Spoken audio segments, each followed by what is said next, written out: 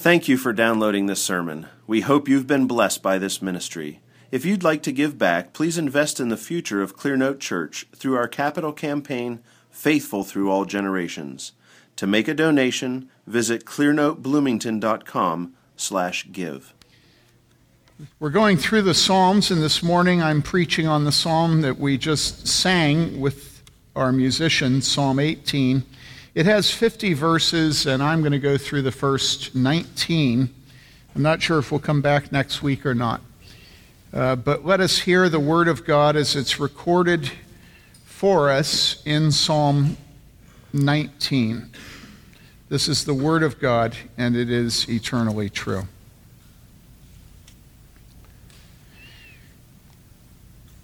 Not 19, 18, sorry. Did I say 19?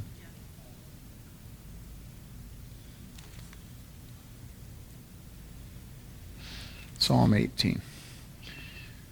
For the choir director, a psalm of David, the servant of the Lord, who spoke to the Lord the words of this song in the day that the Lord delivered him from the hands of all his enemies and from the hand of Saul. And he said, I love you, O Lord, my strength. The Lord is my rock and my fortress and my deliverer, my God, my rock in whom I take refuge, my shield and the horn of my salvation, my stronghold. I call upon the Lord, who is worthy to be praised, and I am saved from my enemies. The cords of death encompassed me, and the torrents of ungodliness terrified me. The cords of Sheol surrounded me, the snares of death confronted me. In my distress I called upon the Lord and cried to my God for help. He heard my voice out of his temple, and my cry for help before him came into his ears. Then the earth shook and quaked, and the fountains of the mountains were trembling and were shaken because he was angry. Smoke went up out of his nostrils, and fire from his mouth devoured. Coals were kindled by it. He bowed the heavens also and came down. With thick darkness under his feet, he rode upon a cherub and flew, and he sped upon the wings of the wind. He made darkness his hiding place, his canopy around him, darkness of waters, thick clouds of the skies. From the brightness before him passed his thick clouds, hailstones and coals of fire. The Lord also thundered in the heavens, and the Most High uttered his voice, hailstones and coals of fire. He sent out his arrows and scattered them, and lightning flashes in abundance and routed them. Then the channels of water appeared, and the foundations of the world were laid bare. At your rebuke, O Lord, at the blast of the breath of your nostrils. This is the word of the Lord. So we have as the preface those words at the top of before verse 1. At the preface it says, for the choir director, and so we know that this is to be a psalm that is sung. So this is a sung prayer. It's for the choir director. A psalm of David, so David wrote it. And then David himself writes, a servant of the Lord. Remember a number of years ago, Adam, who gets all of us into trouble. How many of you have been gotten in trouble by Adam? I mean, he just spends his life getting me in trouble. And he invited me to come on campus and to speak with an ethicist. And you know what an ethicist is, right? An ethicist is someone who specializes in making wrong right and right wrong. All right? And then a professor of medical something or other, and a law professor, and then there was going to be me. And I was there to speak on the subject of whether or not old people should be starved to death. All right? And I was just trying to think, Adam asked me, and of course you have to do what Adam asks you to do because he's always ahead of you in the battle. And so I was trying to think, well, what on earth am I going to say? Because everybody there is going to say, and isn't it sweet, there's the pastor. And so I said this. I said, I'm here to represent God. I have taken vows to submit to him and his word. And so all I'm going to do is tell you what God says. and I'm under authority, and that's what I have to do. And it wasn't a very proud thing I'm sure they thought I was being proud, you know. Oh, you speak for God. Oh, well, bully for you, you know. I wasn't trying to be proud. I was trying to explain to them that it wasn't my preferences or my thoughts or any of my sentiments that I was going to talk about. I was just going to try to be faithful to Scripture. Well, that's what David's doing. What David is doing is saying a psalm of David, and then he describes who he is, right? A servant of the Lord. Now, mind you, this guy's the king of his nation. This is the most respected, honored king that Israel ever had.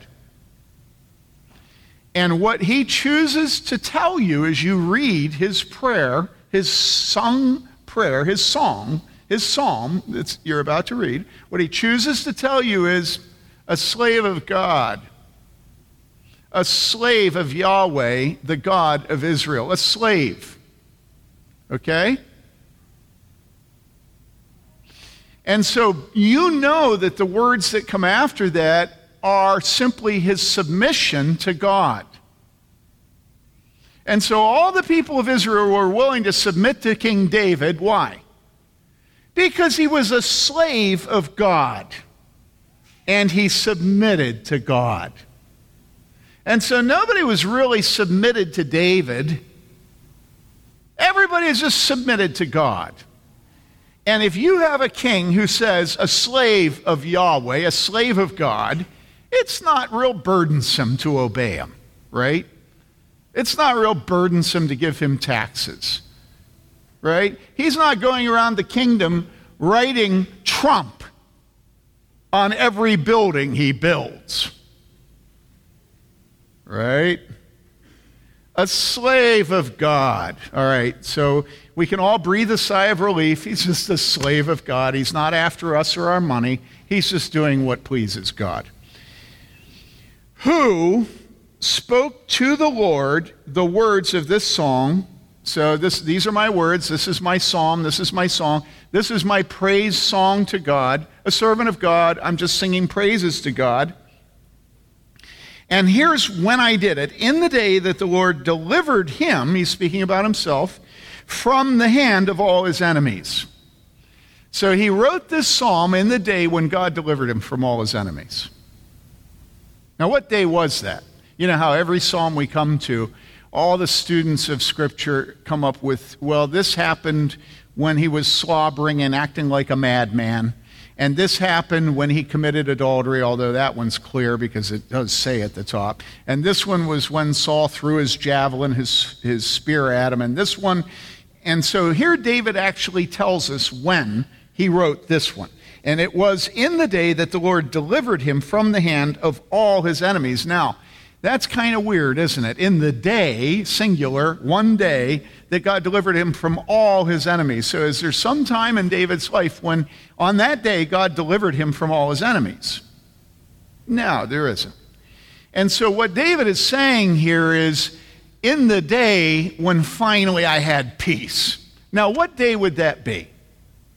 Well, we know because this psalm in its entirety appears someplace else in Scripture.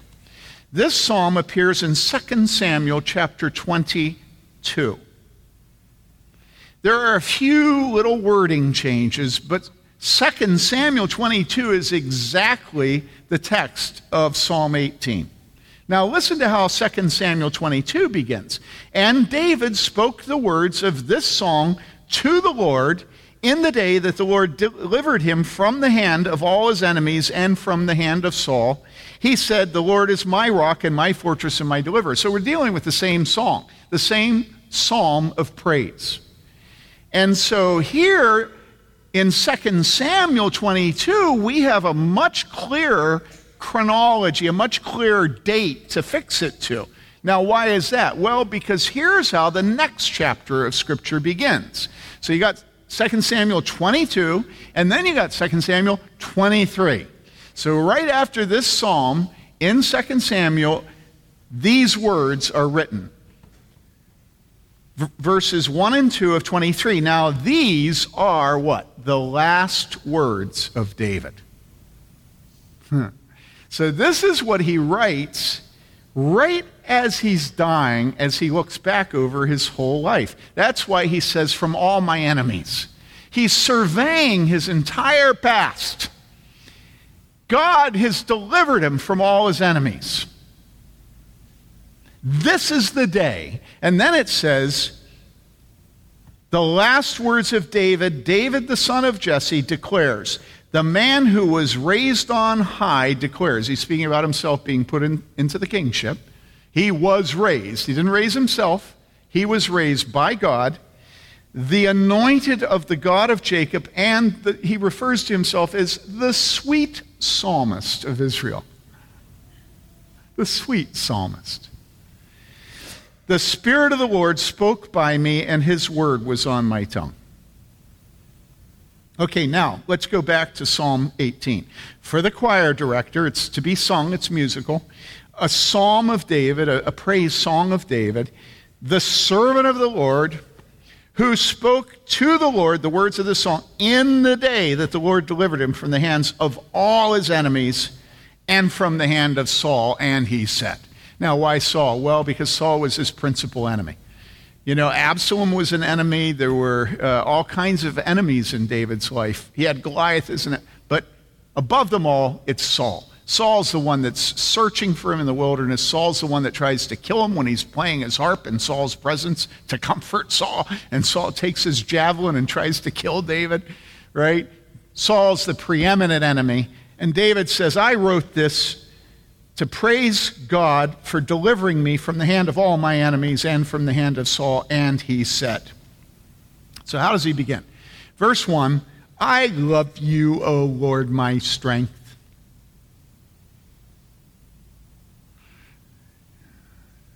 This guy's a wuss. Because real men don't talk like that. They might have to say it on the anniversary, if they remember. But they certainly will never say it to their son. I mean, disgusting men tell their son that they love him.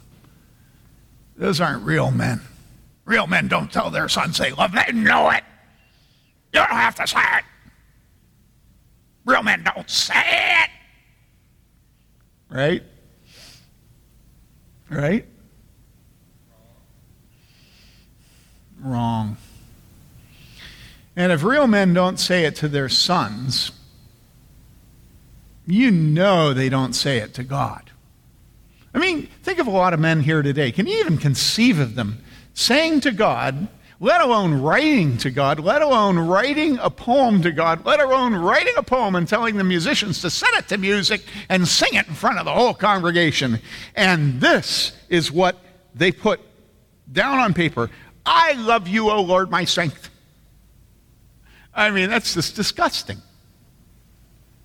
Honestly. Look, people, we know this stuff. We don't have to say it. It's so embarrassing to say it, right? Isn't it? I mean, if it's embarrassing to say it to your son and you can't bring yourself to say to your son, I love you, then who on earth would say it to God, let alone publicly? Now, I'm being facetious, I'm being ironic, I'm poking you.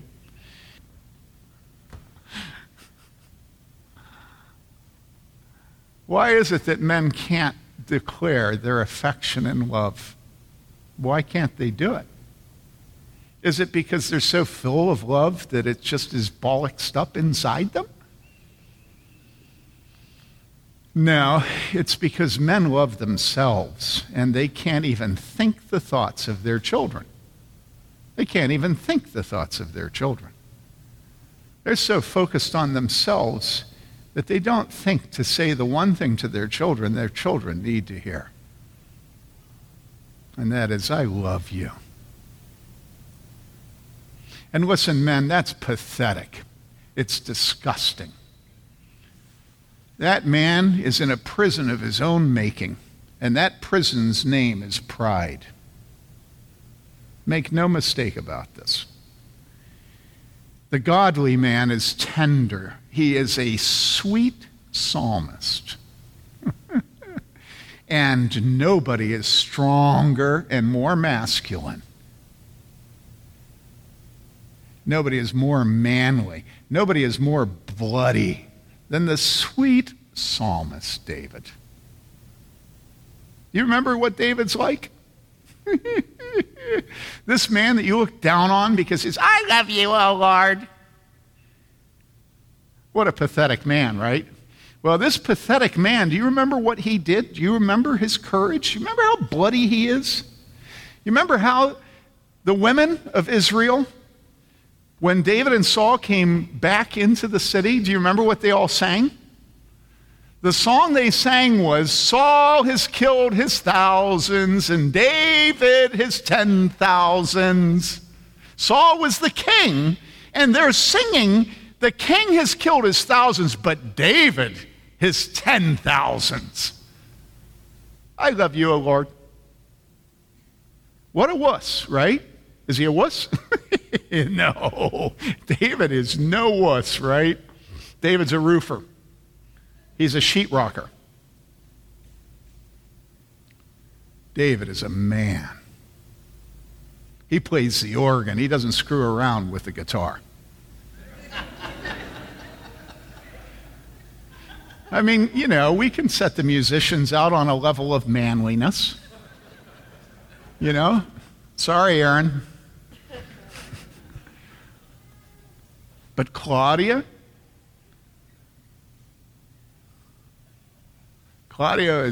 he's a man. Listen, David is a man's man. David is a man's man. He's not at the gym. He never sweats unless he's fighting. And he doesn't watch the NFL. And he certainly doesn't watch boxing. David doesn't get kicks out of what he does for a purpose. Do you understand this? Do you understand this? David doesn't watch movies about Beowulf. He doesn't translate it. David is the man who kills the dragon. He doesn't need to talk about dragons and have narratives about dragons. Because David's entire life is what? What's David's life? You just heard it. It's all conflict. David gets up in the morning, he knows what's coming to him. There is going to be another wicked man who will attack him. That's his life. Calvin on this says, look, disengage yourself from the notion that life is going to be a bed of ease if you're a Christian. Forget it. As a Christian, what you should always be doing is preparing for conflict. Calvin says, when you have peace, don't waste it by relishing it. Use it to strengthen yourself for what is about to hit you. Right? There is no DMZ in the life of a real Christian. There's no demilitarized zone. There's no place where you can live in a sort of cushy kind of Facebook kind of like world. You can't do it. Like, you know? As a Christian, you're going to be in conflict. Now, I've been talking about men. Let's talk about women for a second. Women who are Christian are going to have conflict. Okay? You're just going to have it. As a woman, you will start by having conflict with your own sinful desires. Okay? This is just like a duh. It's normal for women to have to fight what? To have to fight jealousy. It's normal for women to have to fight bitterness. It's normal for women to have to fight fear. This is why Scripture commands wives to go ahead, submit to your husband, and to not be afraid. What is the problem with submission? Well, because you're vulnerable to the one you submit to, and he's such a jerk. So don't be afraid. You're in God's hands. You remember I said that when you're under King David, you're okay because he's a slave of God. You have a husband that's godly. You submit to him. Don't be afraid. He will make mistakes. He will sin. but don't be afraid. And then we have the issue that Scripture says that women shall be saved through childbearing. And if you have conflict nowhere else in your life, but you're married and God gives you the gift of a child, guess what? That is war. Huh? It's war.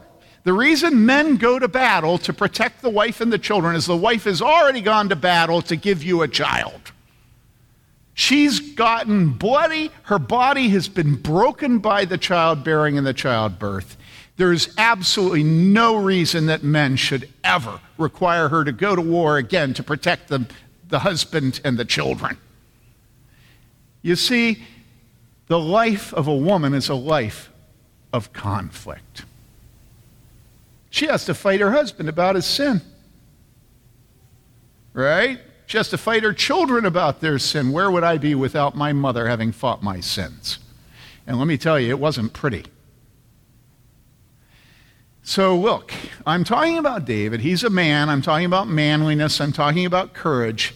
But there is a courage and a faith in women that requires them to trust God for getting pregnant, to trust God to get married, to trust God to submit to a man, to trust God to submit to elders.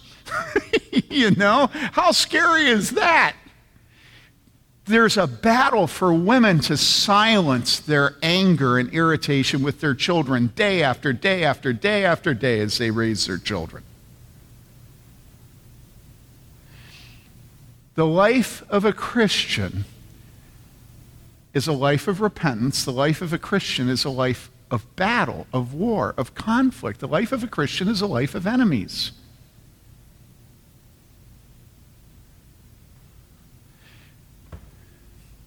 You can't begin to enter into the Psalms of Scripture until you have conflict in your life because you love God.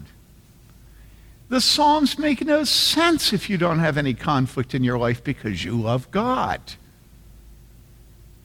You can mouth it, you know, you can memorize it, you can say, wasn't that a great song that the musicians gave us? But your heart's not going to beat with a sort of guttural, earthy, ba-boom, ba-boom, ba-boom, ba-boom, which perfectly matches the words of this psalm if you don't have any conflict in your life, because your whole life is clean. Your whole life is about avoiding conflict, so the blues mean nothing to you. You've never been a slave to nobody. You've never described yourself as a slave of God. You've never had poverty. You've never tried to... Well, let's listen to David describe his life. Here's how David describes his life, right? And then ask yourself whether the blues is a good medium to describe this. And then it happened, 1 Samuel 17, when the Philistine, now you know who this Philistine is, right? It's Goliath, the giant Goliath. Then it happened when the Philistine rose and came and drew near to meet David, that David ran quickly toward the battle line to meet the Philistine. And David put his hand into his bag and took from it a stone and slung it and struck the Philistine on his forehead. And the stone sank into his forehead. Now, this is not how a woman would write it, but every man loves that sank part. So that he fell on his face to the ground. No woman would write it that way. It's enough that he died. Or better yet, it's enough that David didn't get killed. What we'd like is David not to get killed without anybody dying. He sank, the stone sank into his forehead, so he fell on his face to the ground. And that's where women would stop this story, but since we're men, let's keep reading. Thus David prevailed over the Philistine with a sling and a stone, and he struck the Philistine and killed him. Well, so you see, the men like that part. And so it says it again. Struck him and killed him. Ba-doop-ba-boom. Ba-doop-ba-boom. You know. Kyrie Jason, ba-da-ba-boom. Now, which medium is better for this psalm? Come on, think about it. Okay, I'm not done yet for you who are men. But there was no sword in David's hand. Oh, we got a problem here. No sword in David. Why is it a problem that there's no sword in David's hand? Well, you women, cover your ears just for a second. Then David ran and stood over the Philistine, you know, like LeBron standing over dreaming. And took his sword and drew it out of its sheath and killed him again. Now he's dead 3 times. Killed him again. And cut his head off with it.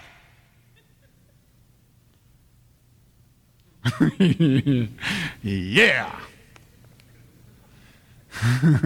When the Philistines saw that their champion was dead, and David was standing over him and just cut his head off, and the stone was deep in his forehead, you know, like the other guy that the hilt of the sword is deep in his belly. Isn't it something that the Bible, inspired by God, would give us this stuff? I'll bet doctors don't even say this to each other.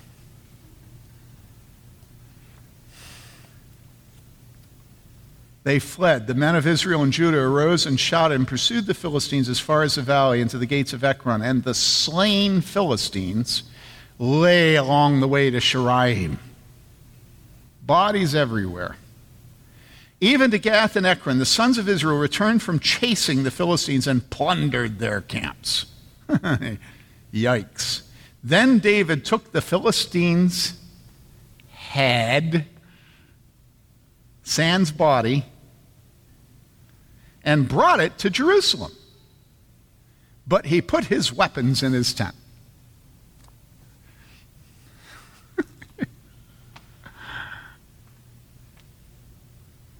Listen, I'm going to guarantee you that every little boy loves that story. And I'm going to guarantee you that every little girl doesn't quite. The Psalms are written by a warrior, and war is the theme throughout the Psalms. And the point of it is not so that David can write his name on the castle. The point of it is this is God's glory. What is God's glory? God's glory is the death of Goliath, the stone deep in his forehead, the head cut off and carried to Jerusalem. And until you get it, that here on earth this is the glory of God, you'll never understand hell. And if you don't understand hell, you'll never understand heaven. Because every man or woman or child who is in heaven is a miracle. Because what we all deserve is what Goliath got. That's who you are. That's who I am. We all deserve to go on the ground and have our heads cut off and be cast into Sheol, into hell. And we've got to stop worshiping and praying to God as if God is like, what's the name? An American Girl doll. You know? You know what I'm talking about. You go into the church to worship, and every single song is, I love Jesus. Jesus loves me. Jesus, help me feel your love. I love Jesus. Jesus, I have a passion for Jesus, and Jesus has a passion for me. You know what I'm talking about. It's all subjective. It's all emotional. It's all like, you know, let's hug each other and just hang out with each other and try not to smell each other's breath. The breath should be a clue.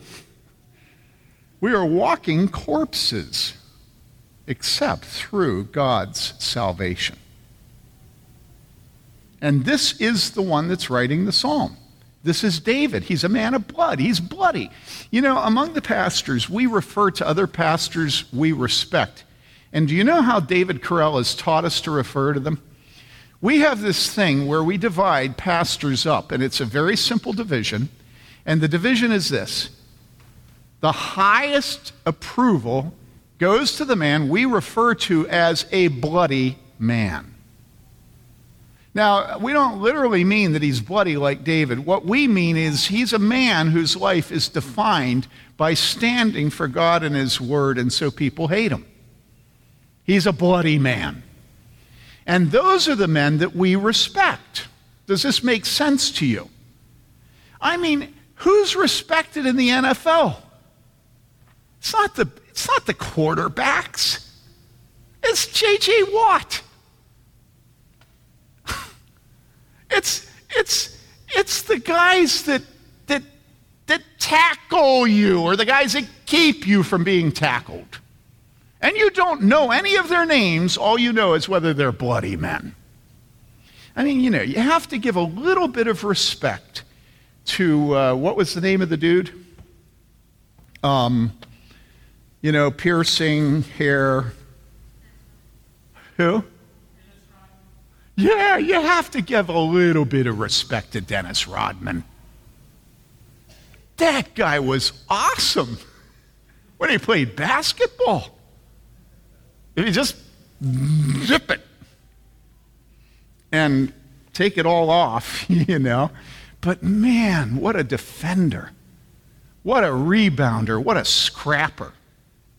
You know why people love watching college basketball instead of professional? Because professionals don't scrap. You watch people watching March Madness, and you know what they all say? Look at them on the floor. The ball goes loose. All the college players dive for the floor. Can you imagine LeBron James diving for the floor, His Eminence? Listen, everywhere you go, men respect bloody men. Everywhere. They respect the man that cleans the toilets.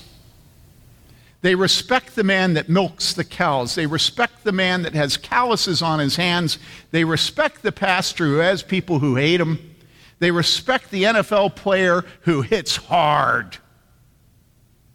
And here we have the greatest hero the people of God have ever had, which is King David.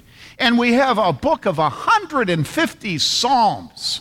And the theme of them is conflict. And we can't enter into the conflict, we can't enter into the worship of Psalms until we stop trying to protect ourselves from conflict. I remember a couple leaving church a number of years ago, and they were trying to decide whether to stay here at church.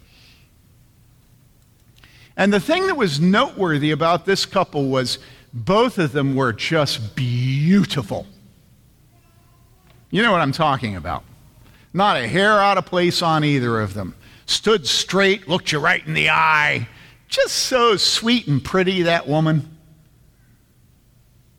And after they had been here for quite a while, one Sunday they were alone, and as they walked out, I said to them, the problem with the two of you is that what you really are committed to is being perfect and having people think you're perfect. And listen, you can't look like that and live for God.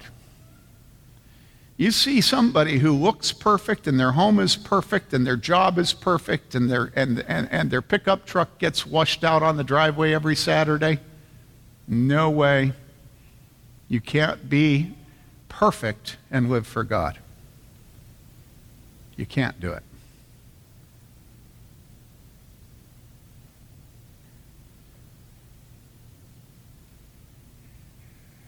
The only way you can live for God is to go around confessing your sins. You just can't live any other way for God. Either you're busy protecting your reputation and everybody knows you're a jerk, or you're admitting your sin, but you're sinning in the direction of honoring God, and so people will hate you. And you'll feel bad about it, but the life of faith is the life of being a scandal to the watching world. You just can't escape it. How do you live in the hospital without seeing the people that are being starved to death? You know what's going on. Everybody that works in the hospital knows what's going on. I'm just a pastor. I know what's going on. How many times I've had to confront our pharmacist who was an elder up in Partyville, the people that work at the nursing home. You know what's going on. How can you live for Christ and act like you don't see the people that are being starved to death in nursing homes? The people who nobody wants to spend the time feeding them because they can't feed themselves, and so they get lighter and lighter and lighter. The little children with spina bifida that are shipped out to Oklahoma and left in cribs to die with no medical care. We all know this is going on. How many of the babies, like Anastasia, are even brought to term today? You know, all those babies are killed in the womb. They knew the diagnosis before. And all the medical people that worked with them, probably a lot of them would have been relieved if Shelley and Chris had just said, well, why don't we terminate the pregnancy? How do we live in this world without having enemies? Tell me. And you say, well, you know, I happen to live in the nexus of Easy Street and Beautiful Avenue. And I myself am beautiful. And I go, well, you know, happy you. I don't live there. And you say, well, yeah, but you're a loudmouth. And I say, well, that's true. But sometimes I'm a loudmouth for God. And sometimes I get in trouble. Sometimes people hate me for that, right? Sometimes people hate me for that. And not just because I'm a loudmouth. How do you live without conflict? How do you manage that? I don't get it.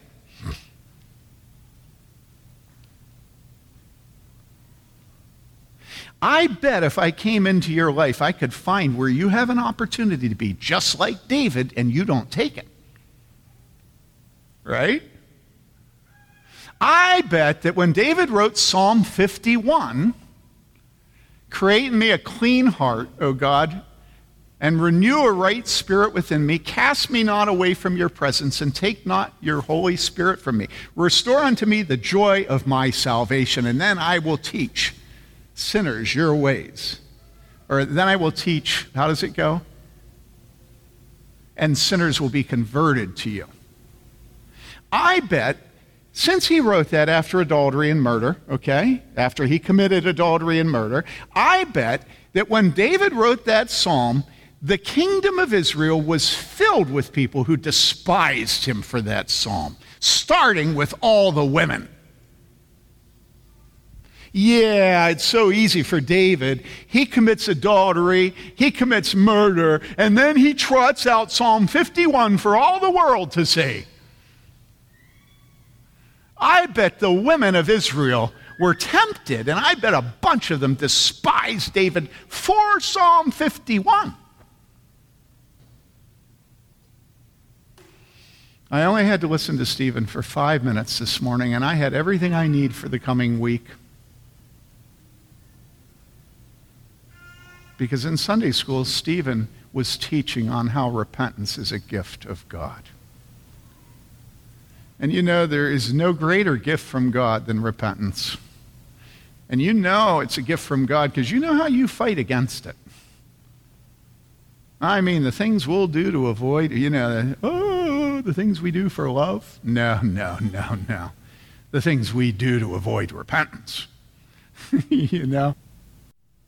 The church should be a place where those who have been assaulted by the wicked, and those who have been assaulted by their own consciences, and those who have been given the gift of repentance, those that God has protected and vindicated, are honored. We don't honor people because they're wealthy. We don't honor people because of their degrees. We don't honor them because they have 10 children or homeschool perfectly or whatever it is you want to honor people for. We honor those who are repentant. Can you imagine going into a hospital for burn victims like St. Jude's, and the people you honor are the doctors that have no burns? Who do you honor in a hospital for burned children? The whole hospital revolves around the burned children. If there are tears, they're for the burned children. If there's work, it's for the burned children. If there's money given, it's for the burned children. And that's the church. The church exists for those who are suffering under the attack of the evil one. And that attack sometimes is Goliath, who makes fun of our God. Sometimes that attack is because they're a doctor that won't give in to starving old people.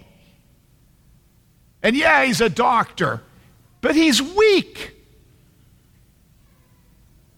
And so we honor Adam Spady in this church. And we love to be led by him and disciplined by him because he's weak, because Adam's a bloody man. And we hope our sons will grow up to be as bloody as Adam. And there's no higher calling, none. We want our women honored in this church. We want the mothers who struggle against their anger and irritation with their children every day and just gave birth. We want them honored, and there's no higher calling for our daughters. We want them to grow up to be mothers. Not because we oppress them, but because there's no higher calling. Who suffers more than a mother?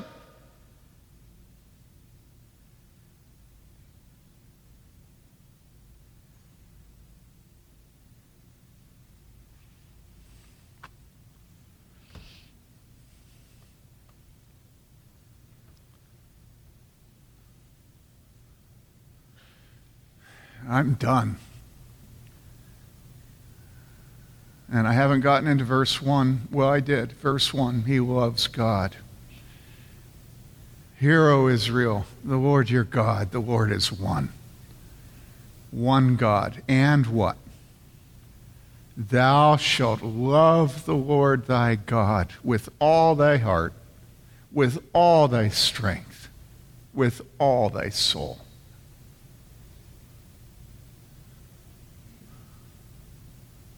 This is a church where we don't mind being sinners, and we love repentance, and we love the weak and the oppressed. We love the ones that God has to save again and again and again and again. And that's the rest of this psalm.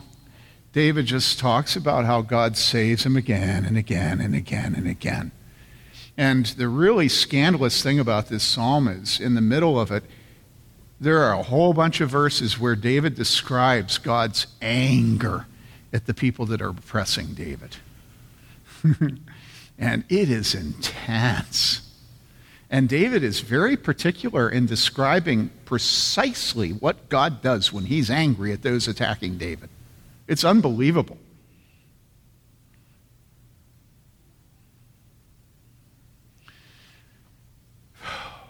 So, you know, as I'm preaching, the three of you sitting there,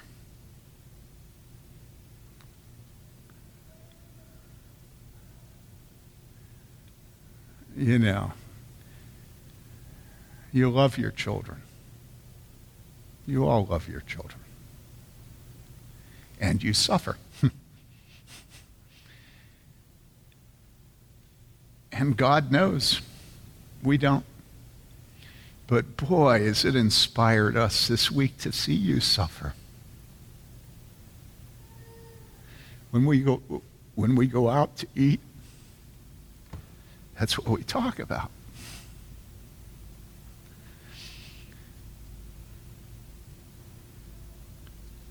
And it's such a beautiful thing to us. Remember Mary Lee saying to me that you just can't even figure out what to do, what to say. Nothing you do seems right to you. And that's such a perfect description of the life of a Christian. You know. So we honor you.